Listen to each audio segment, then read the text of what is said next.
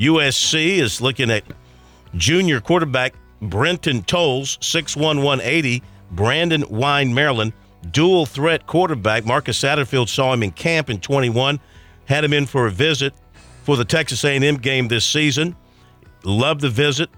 Been talking to him, been talking to Satterfield. They've been talking to him, and they haven't offered yet, but they are interested. They like how he can run the ball. They like how he throws it out quickly, comes out of his hand quickly. So he's a good prospect at quarterback in 24. Of course, they have a commitment in the 24 class for quarterback, but I guess you can never have enough. He has Maryland, Virginia Tech, Marshall, Towson, Bethune-Cookman for offers. He's going to go to Maryland for their game this weekend. This season, he passed for 1,988 yards, 23 touchdowns.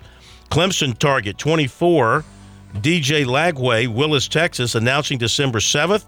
He was at Clemson for Syracuse. He has Alabama, Arkansas, LSU, Texas A&M, Baylor, Southern Cal, Georgia, Florida, and Oklahoma on his short list as well with Clemson.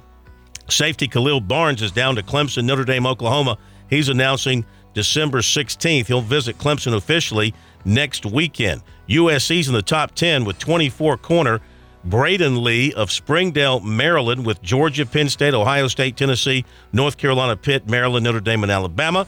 USC target running back Robert Henry of Jones College, Mississippi, said his commitment announcement for December 17th, the weekend he visits USC.